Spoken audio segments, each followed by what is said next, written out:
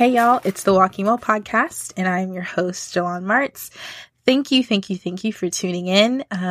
If you follow the podcast religiously, you know that we missed last week because, your girl had to stay sane. And so some things just weren't lining up, and I had to make some choices about how time was spent. And so, instead of crucifying myself over the fact that the podcast didn't get out on time or at all last week, I kind of just let it be. And, I preach so much about self-care and balance. And so I really wanted to not be a hypocrite in that moment. And, sometimes everything doesn't get done. Sometimes we have to redefine what success looks like for us, given all the things, the roles, the responsibilities that we have. So the podcast didn't come out last week. Hope you're not mad. Hope you can find it within yourself to forgive me. And I hope that these next couple of episodes really make up for it, because it's some amazing content. I have spent a lot of time in the past 2 to 3 years really pursuing the thing that God has put on my heart to do. And I just feel like it's time for us to do what God has called us to do, and to not sit back and kind of find other ways to spend time because it's safer or easier or simpler or whatever excuse we can make. And so I just really wanted to spend some time encouraging you guys to hop in there, get in there, do what God has called you to do. And so I have these amazing interviews with these awesome women to kind of help guide you in the right direction, whether you've started your own thing, whether you want to jump into something, whether you're kind of like, ooh, I don't know what it is. What should I be doing? I just hope these interviews, these next couple episodes will be really encouraging. And so without further ado, let's hop right into the first one.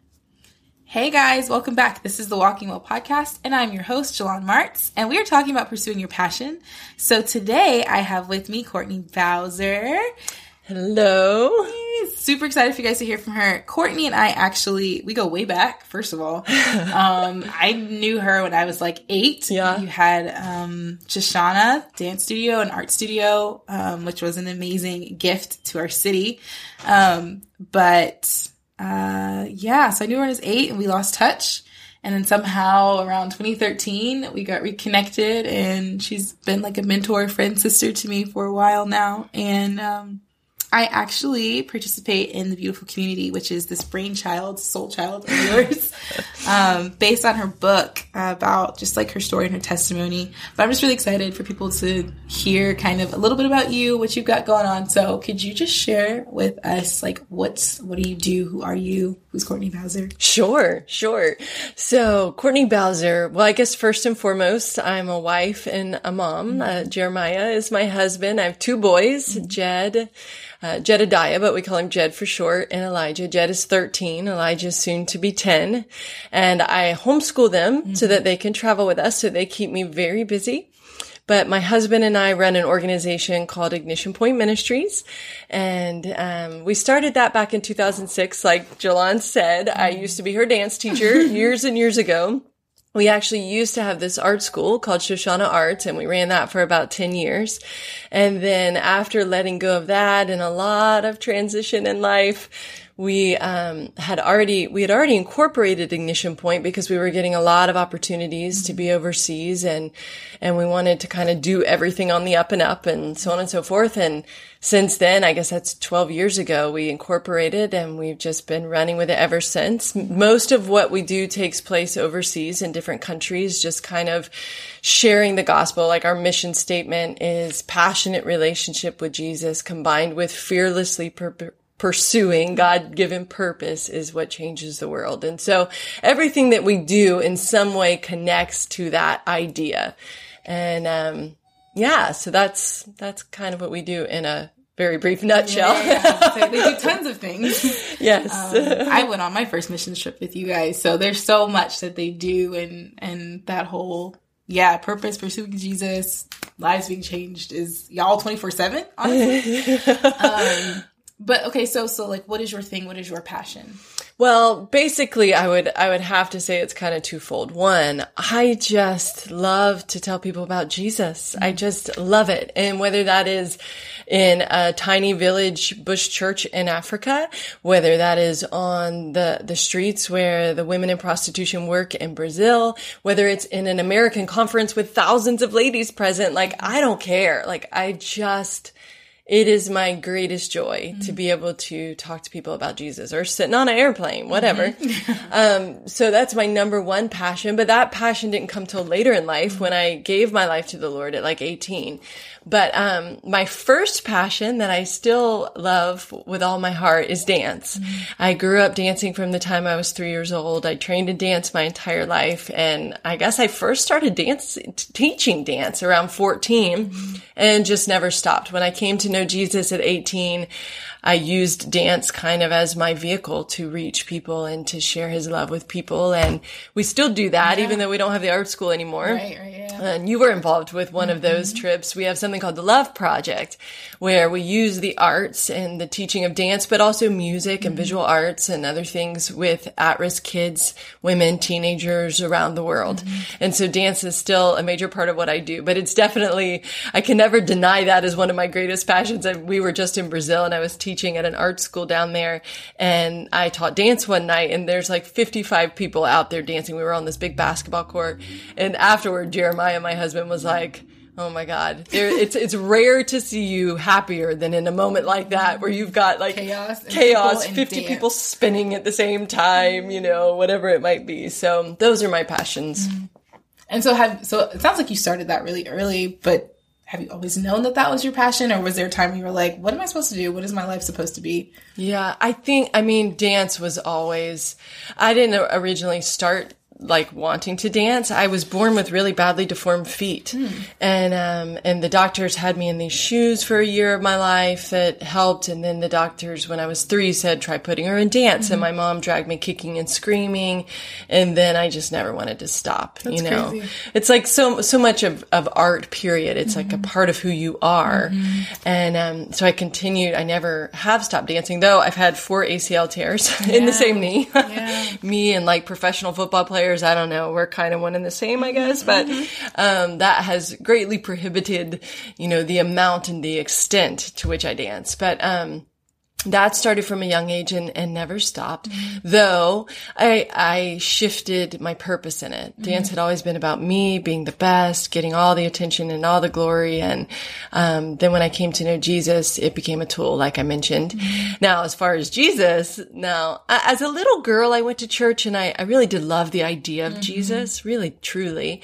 But most of all my middle school and teenage years, I did not go to church.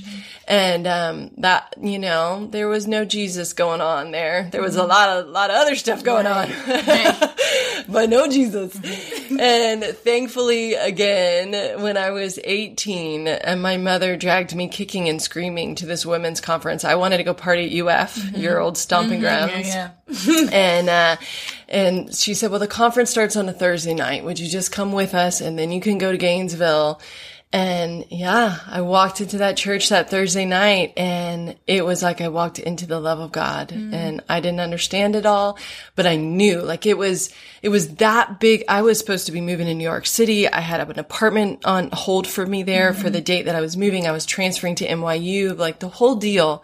And in one night, I was so captivated by Jesus and so captivated by the spirit that I felt in that room that I just let it all go. I was like, I don't know what I'm doing. Right. But I'm not doing that anymore. But I'm not doing that anymore. Yeah. And then, started trying to figure that out. So what does that journey look like then, from that moment of I had a plan and now I'm ditching that plan? Oh man. And I don't know what's in front of me. But Jesus, right? Jesus, yeah. It looks like everybody thinks you're crazy and you've lost your mind. Like all of my friends were very concerned. You had a full ride to school. You had this. Nothing in the natural made sense. Like, why are you doing this? Thank goodness my mom had like a really divine connection with the Lord again in that same night. And so she was kind of on my side. So at least I wasn't fighting that battle with my parents. They knew that I needed this. But so basically I just started kind of grabbing whatever was in front of me. I remember the next week, literally, I heard a friend talking that there was a local church that had almost this like college accredited program, but it was part a ministry school, like hands-on ministry, and then part like Bible school, training in the word and in all the theology stuff and everything. And so I was like, there's no way they're going to let me in. Like, I am really a week fresh. Into this, you know? Really new. Like, I know a few things. Yeah. And so but I tried, I applied, and I went for an interview, and they let me in. Yeah. And, I mean, I got kicked out again 6 months later, but hey. But you got in. I got in. That was the goal. That was my first step. And it really was. I referenced those 6 months as, I don't know if you do much fishing or if you've ever done much fishing. A little bit of fishing. But, you know, I had a brother and my father always has been like my hero, and they love to fish. So I would go fishing with them. And it's something called setting the hook. Like, you know, you set the hook in the fish. And I always reference that 6 months that I was a part of that program as the Lord setting the hook in me. Because once I had that 6 months of seeing, because I was thrown right into ministry. It wasn't just a Bible study. It was being in the inner city. It was being with foster kids. It was being with elderly people, whatever. It was doing the youth group at church and putting away all the stuff for children's church, you know, serving, cleaning people's toilets, whatever.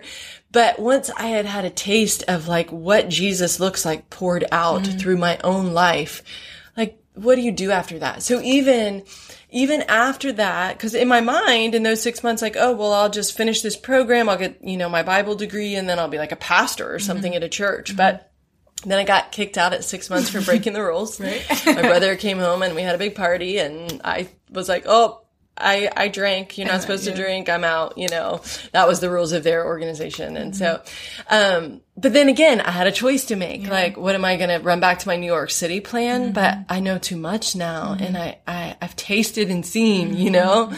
So all I knew to do, there was a local organization. I was friends with the missionaries, and they were back home. They weren't living overseas anymore, but they were still going back and forth to a lot of different countries. And I would just show up at their office every day and be like, cause I was still living at home with my mom and dad. So I didn't have major overhead to have to deal with or anything. And I said, okay, I'm here. Like, I'm your volunteer. And for hours every day, I would volunteer. And it was so cool because one of the things he had me do almost daily was I would listen, like, picture an old cassette tape, if you know what that is, and headphones and a computer. And I would literally listen to him preach in my ears and type it. I'm a pretty fast typer, and I would type it as fast as I could out on paper. So it was like God kept me in Bible school. And I did that probably for another 6 months until I just one day had the idea for Shoshana Arts. And, it all kind of changed from there. Yeah. So you went from kind of like this holding pattern, but God, you know, putting things in you to, I have this idea. Yeah.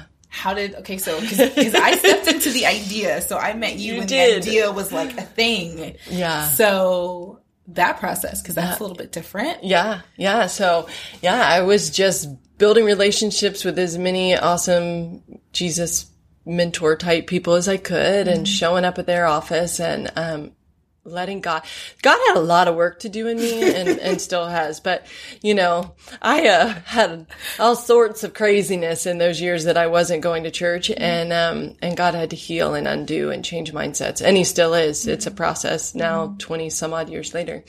And I was driving down the road. I had been at the gym with my mom.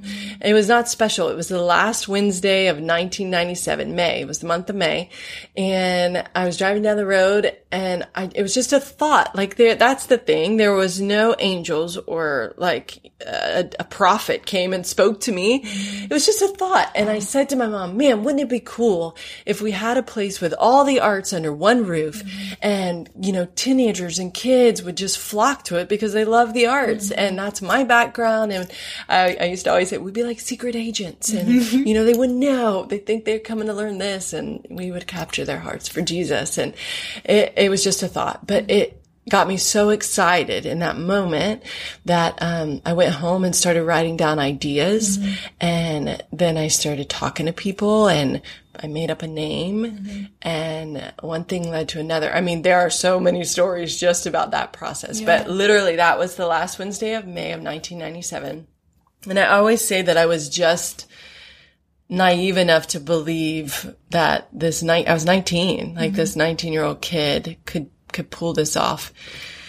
And I was new enough to Jesus that I was still, right? Yeah. It all just felt so new and miraculous that I was still believing I hadn't been jaded yet. Right. Yeah. And hopefully still am not jaded, though, as, life takes its twists and turns.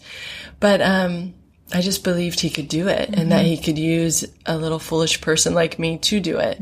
And he did. That was May. We opened in October. This is wild. And stayed open. And I think you came a year or two later. Yeah. And walked into this phenomenal dream. Yeah. That was, I feel like there has yet to be a place like Shoshana was, and such a cool place.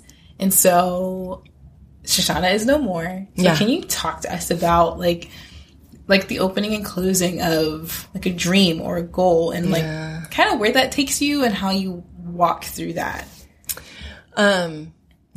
So the story itself goes that approximately 10 years later, I guess it was around 9, when the Lord started kind of putting it in my heart, I would just have these thoughts like, it's time to let go of the art school. And I was like, no, absolutely not. Get thee behind me, Satan. Like childlike fingers in the ears. La, la, la, la. Yeah. I'm not listening. And so 4 months is like my thing. I wrestle with God for about 4 months regularly. When I knew we were supposed to have our first child, that was a 4-month wrestle. Like that's the hard things I wrestle. And so, and thank God that he's gracious to us in that and wrestles with us. And, even if he has to dislocate our joint a little bit, I mean what I say. Right, little Jacob in there. Yeah. And so, finally I woke up one morning, it was February of 2007. And I just knew something was off, and I went in my backyard and began to pray, and I hit one very specific spot in my yard, and I heard the Lord say in my mind, not the audible voice of God, but I had such a strong thought. When you were 18 years old, you said, not my will, but yours be done. Are you going to take that back now? And I knew then, like the echo was, now that it's going to hurt, now that you don't understand, now that the story isn't going in this perfect, miraculous way. And that had been my issue all along. Like, this does not make sense. And, but I knew, like, Jesus, I said you were mine. Like, I am yours and you are mine. I'm not going to change that. And so I came in, I was like, guess what? We're closing the art school. And it was awful. Like, there were beautiful moments getting to see at such a young age, getting to hear the testimonies and the stories and the people. And like you were just saying, like, I still will run into people to this day that were like, the greatest years of my life were spent in that building, and I'm like, oh my God. And it breaks my heart a little bit every time that we don't have it anymore. But what I've come in hindsight, right? In the moment, it was just hard and brutal, and God stripped me down and removed all the parts of my identity because it was all I'd ever known as a believer. And so much of my identity was wrapped up in Shoshana. And he had to strip all that away and reestablish things on every front. And, that took time, took a few years for that to happen. And I had another child and we were building our family. And what I realized was that, especially for someone like me, like if you have a lot of dreams and desires, like you can have them all, but not at the same time. You're gonna have to embrace the seasons of life, and you're gonna have to embrace all of the work that God wants to do in you, and how so often the things that we're crying out for in prayer, like those happen as we transition from season to season. They happen when we're willing to let go and trust when we don't know what comes next, when we're willing to trust and leap when we don't know how the story ends. Like whether it's me starting Shoshana or like letting go of Shoshana, they were both massive leaps of faith in opposite ways, but both of them required the ultimate, like, I trust you, Jesus. I trust you, Jesus. And that's kind of, where we've remained since then. But all the things that have happened in my life since closing Shoshana couldn't have happened and have the art school too. It would have all just been way too much. Right. And, so you just have to trust that he's writing the proper story and close the chapter and start a new one when it's time. Yeah, that's so good, because I think we have like this atmosphere, everything's very entrepreneurial, but everything is kind of like, go get it, go make it happen. But there's the sensitivity that you also have to, okay, Jesus, what season is this? Yeah. And to flow with the season and the grace of each and every season. And I love that you said you can have lots of dreams, but just not at the same time, because there is that give and take, that push and that pull. And I think that's the wisdom of God, even though we're like impatient. Yeah. So frequently like, no, I want all of it. I want all of it now. It's like, it would kill you. Sit down, you know? Yeah. That's so good. It's so true. And sometimes, like for me, the greatest works that God has done in me, in my character and in my, all the parts of the insides of me, you know what I mean? Those have happened in the nothing. Yeah. In these in-between seasons where I can't say, all right, here's my resume. Let me show you everything I'm doing, you know? Yeah. When In the silence. In the silence. In the stillness. Yeah. Yeah, because you hear a lot of what's going on the inside of you. And it's like God has given you this room to address it. It's like you could have been busy with things, but I need you to turn inward and we need to address this, because when it gets busy again, I need you to be right in here to be able to even be effective out there. And sometimes you can't even truly see what's coming next without those seasons. Yes. You know? For sure. There's such clarifying moments. And I think, I don't know if it's like roots getting deeper to be able to like flower into something or what, but those in between seasons, sometimes they're rough because of the silence and because of the noise of your soul and because you don't have all those things out here. Yeah. You realize you were depending on that, or your identity was wrapped up in that, or, you know, you felt worth and you felt important and there was pride. And then it's like, when you don't have those things, like, who are you now? The Lord is like, all right, come on back. Come on. Right. Let you go out and now come on back. Let's realign you a little bit. I hate it. I know, because you're like, I know it's coming. And we just sit through it. This is going to be painful. Yeah, but it's good because it reaps that harvest of righteousness afterwards. It's good. Yeah. It's super good. So now, okay, so what does your life look like on a daily basis now? What do you have going now? Oh, man. So it kind of depends on whether we're in like a busy travel season or our windows were at home. So like, for instance, right now I'm trying to soak it in because I'm at home for a little while. And so I'm just trying to get the boys and I in a good routine. We just started our school year again. So on a quiet season, like we do school the first 6 hours of the day. You know, I spend a lot of time in skate parks. My boys love to skateboard. So I sit in a lot of skate parks and I grocery shop and I cook and I clean and things that we would consider normal life. But sometimes those seasons are full of my greatest joy, you know, even silly little things like watching the birds in the birdhouse, stuff that when we're in go mode, when we're in travel season, you don't see it all. Yeah. I'm seeing other beautiful things, but I'm not just in that quiet routine, and it's good for our family. But soon that will all change and we'll get into travel season. And in those seasons, so starting the end of this September, we start traveling, and it basically is nonstop until New Year's. And we'll be in Europe, we'll be in Uganda, Africa, we'll be 3 times in Brazil separately, we'll be in Boston, we'll be in Kingston, New York. It's just going to be a lot. And so during those seasons, the boys, most of those trips, the boys will be with us. Yeah. And so we homeschool on the fly. We decide, you know, what is absolute. The one good thing I feel like about those busy seasons in our lives is it teaches us to focus, you know, like all the paraphernalia we can fill our lives with, like it just cuts all that away down to what is the absolute necessities. And that it's that way as far as traveling, as far as homeschooling on the go, and also ministry wise, like what is the specific thing that you have anointed us to do? Not just saying yes to everything and being a jack of all trades, which is something that I definitely struggle with, you know, just I'm learning as I'm growing older, focus, say yes to what is uniquely you and let others do what they can do better than you probably. And, so in those busy travel seasons, it's a lot of planning and pre-thought and just making it happen when we can in airports or around schedules and having to be very, like, I can't be uptight. I can't be OCD. I can't have to be type A. Yeah. I gotta be flexible and just roll with it.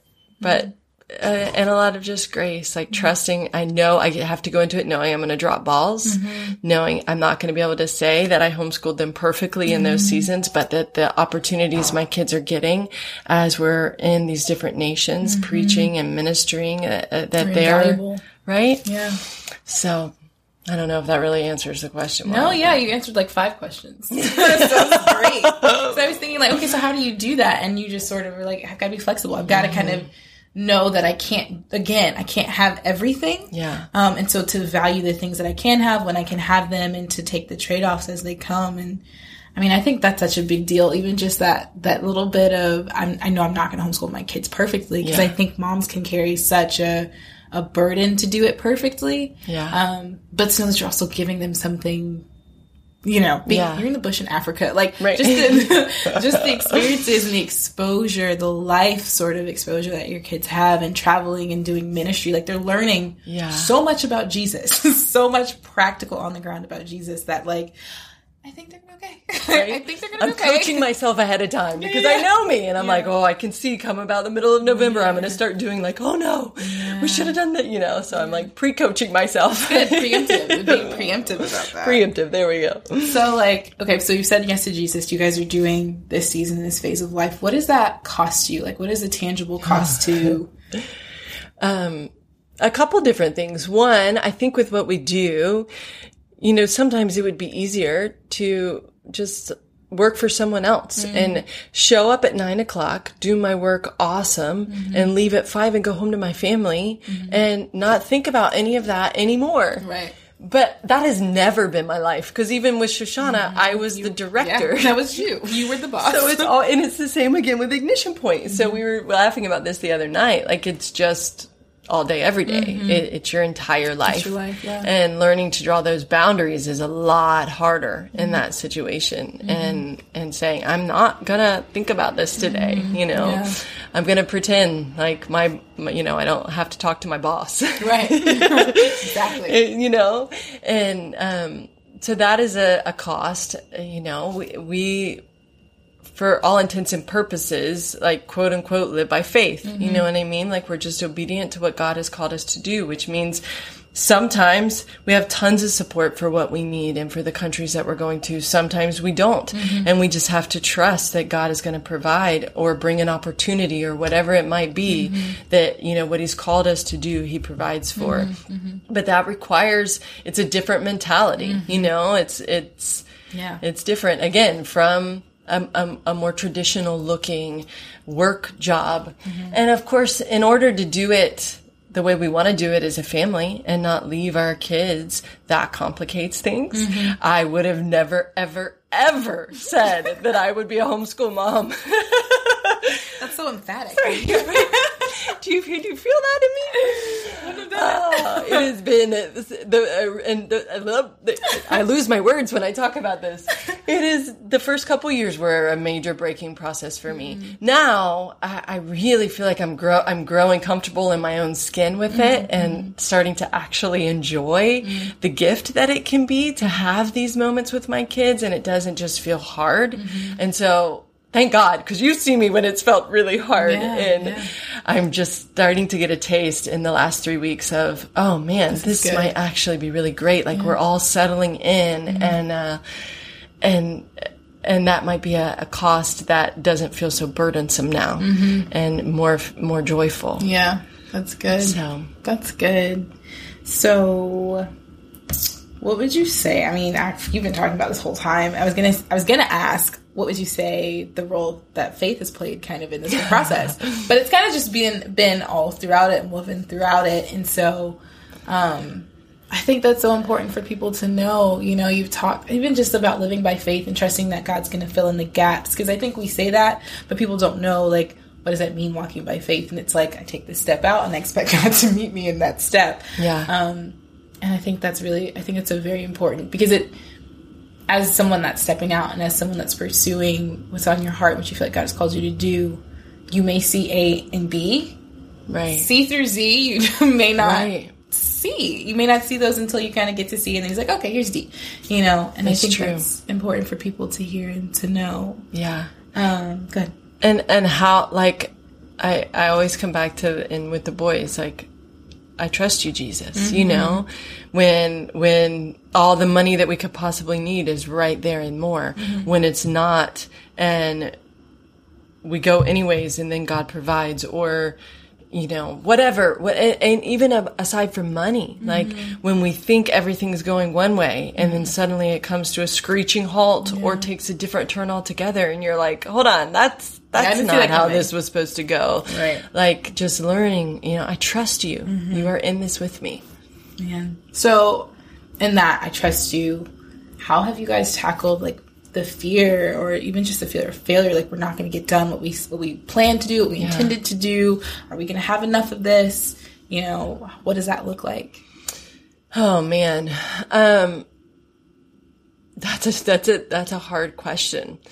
I feel like it's a daily process. It's a daily growing. And I feel like we all have our different struggles.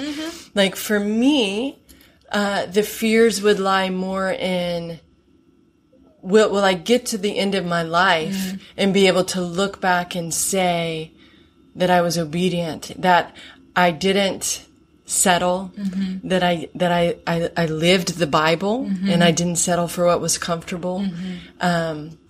I love the American dream with all my heart, and it can be very tempting. I love that we have an opportunity where people can achieve almost anything in this nation if they set their mind to it.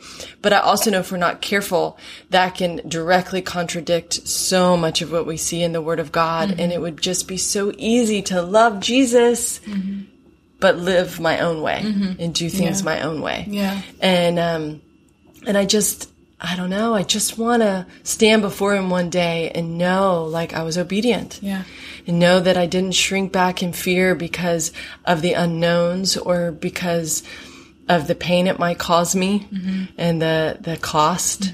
If God were to call us to not permanently, but for a period of time, even relocate to another country. Cause right now we're in and out, but we're in and out of Jacksonville. Right. And, but what if God said, leave it all behind, and the sacrifices that so many of our friends that live overseas and that they make with their families, and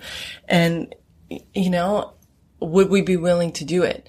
And I don't struggle so much with the financial fears. Now, men, like my husband would say, like that is the area that he is tested in the most, and some women too. I don't think it has to do with male or female. Right. I think it has everything to do with personality. Right. It's just not in my personality, maybe my history, my upbringing, maybe all those things come into play. I don't know. But I know that for many people is a major, major issue. Like, where is the money going to come from? Yeah. And I don't know a simple way to answer that question. All I know to tell you is to start taking those baby steps, like, yes, the plane ticket might cost $2,000, but do you have your passport? Like, let's start with something a little smaller. If we can believe God and it might not be that someone walks up and hands you a check for $175, but maybe you get an opportunity to do something that pays you $500, right. Like, who knows how God does these things. But taking those baby steps of faith financially and building those testimonies, I really feel like with money, like faith for finances, faith for the provision of God. It is something you build, right? Yeah. You start with a tiny step, and then he meets that, and then the next step, and then the next step. And then before you know it, you're believing him for big stuff. Hundreds of $1,000s a year when it was hard just to believe for the money for your passport at one point, And, yeah. So I think baby steps and the fear thing, like, it's the devil's greatest tool against us, right? He does not want us to be obedient. And I preach a message on fear and obedience. And I'll just say this one little tidbit, like, I always encourage you when that spirit of fear comes and all the voices start, which I don't care how far you are along in Christianity, you'll be 80 years old and have that one night where you lay in bed and it starts, And I start asking myself the question, okay, what lies on the other side of my obedience? What amazing testimony. What story. I read these stories in the Bible of the great men and women of God that had to face tremendous fear. Some of them unto death, But what testimony, what beautiful thing, maybe not just for my own life, but for the kingdom of God lies on the other side of my obedience. And Satan knows it, and he is trying so hard to keep me from that obedience because he doesn't want that thing to happen. And when I think about it that way, then the fighter in me comes out a little bit, and then it's not so hard, you know? It's like, well, I'm not going out like that. Yeah. Absolutely not. Absolutely not. Okay, we're doing this, Lord. Exactly. Man, that's so good. So for someone that feels like they're right on the precipice of like, do I go? Do I not go? Do I go? Oh, I feel like God's calling me. Like, what would you say to them? I would say go. That's good. I mean, unless you're in a season of waiting or something, most of the time I would say step out, try it. A baby step ain't going to hurt anything, even if you are in a season of waiting, you know. If anything, it might go very slowly, but if it's go time, you might start to see miraculous doors open one right in front of the other. And you're never going to know if you don't dip your toe in the water and take those baby steps. That was me with Shoshana. I mean, literally, I just started trying stuff like, okay, I'll come up with a name. Okay, I'll start talking to everybody and their brother about this. I literally compiled a directory of names from like country club directories that they put out, and I got my hands on some and like put a database together and did a mail out. This was back in the 90s. So we did a mail out, not an email blast, and asking for the stuff, telling about this art center and asking for the stuff that we needed. And some of the things we needed, we got, but then also some of those things connected to other doors. And when we were looking for a building, we went driving around looking for a building. I'll tell this story real quick. We're driving around, we're looking for a building. Where could we have a big old art school?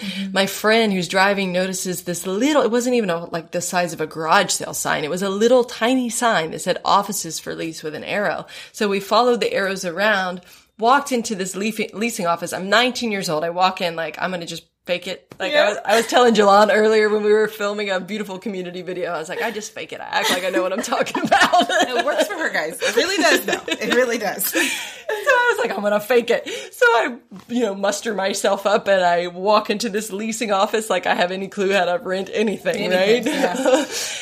and I walk in the door, and who is sitting behind the office but the woman who used to lease my parents their business years ago at Jacksonville Beach. And she looked at me and I looked at her, and she said, Courtney Chastain? And I said, Dottie? And, it was just divine. And those are the things that God does when we take little baby steps. So if you're on the verge and you feel like there's an opportunity, just try. Just start knocking on doors and see what happens. Yeah. So good. I love that you, yes. I love that, all of that. Right? Yeah. It's better to try and fail than wonder what would have happened if you had tried. Yeah. The pain of regret. Much more. Far worse. Far worse. Right? Far worse than scraping your knee and finding out, oh, that wasn't God, or whoa, what have I here? Yeah. Yeah. So worth it. Okay. So how can people get in touch with you and what you've got going on? Because I know you've got all the things going on. All the things. Probably the best hub is our Ignition Point, which is just theignitionpoint.org. It is .org. There are links on that website to pretty much everything we do, whether it's the beautiful community, which Jalon and I do together, reaching women. We have Ignition Point Ministries on Instagram and on Facebook. And the Instagram, my husband, who has a degree in photography, he keeps that up and he gets some pretty good pictures. We're both actually awful about getting pictures in the moment in ministry, which is kind of great because we're caught up in the moment and neither of us wants to stop. We need to hire someone to come take photos and videos so we can chronicle all the cool stuff. Because afterwards we're always like, oh man, that was amazing. Yeah. Did you see what but anyhow, so Instagram, Ignition Point, Ignition Point Ministries, or theignitionpoint.org. Got it. And sign up for their newsletter, follow them on Facebook and Instagram because it's good stuff. It's good stuff. And their newsletter comes out every Monday? Yes, every Monday. A little thing will drop down when you come on the website that you can sign up. We do not bombard you. No, it's once a week. Yeah, it's Monday morning usually. It's a brief message from one of us. And we actually get some pretty great feedback. It's always an encouraging little mini message that maybe will be just what you need to hear on your Monday morning. And there will also always be links in the email that tell you whatever is coming up so you can find out and link to everything. And it's totally timely. The newsletters are always Yep, that's what I needed. Oh, Good. Thank you, Jesus. Good. Yes. Yeah. So thank you. You're welcome. So good. I'm glad we finally got you on. Me too. The world, obviously, especially the Walking Well podcast community, needs to hear you. Well, thank you for having me. Yeah, of course. All right, guys. So we'll be back next week. Thanks for listening. If you haven't, share the episode, subscribe, rate, review, all those good things. We'll be back next week. Boss it out. Bye.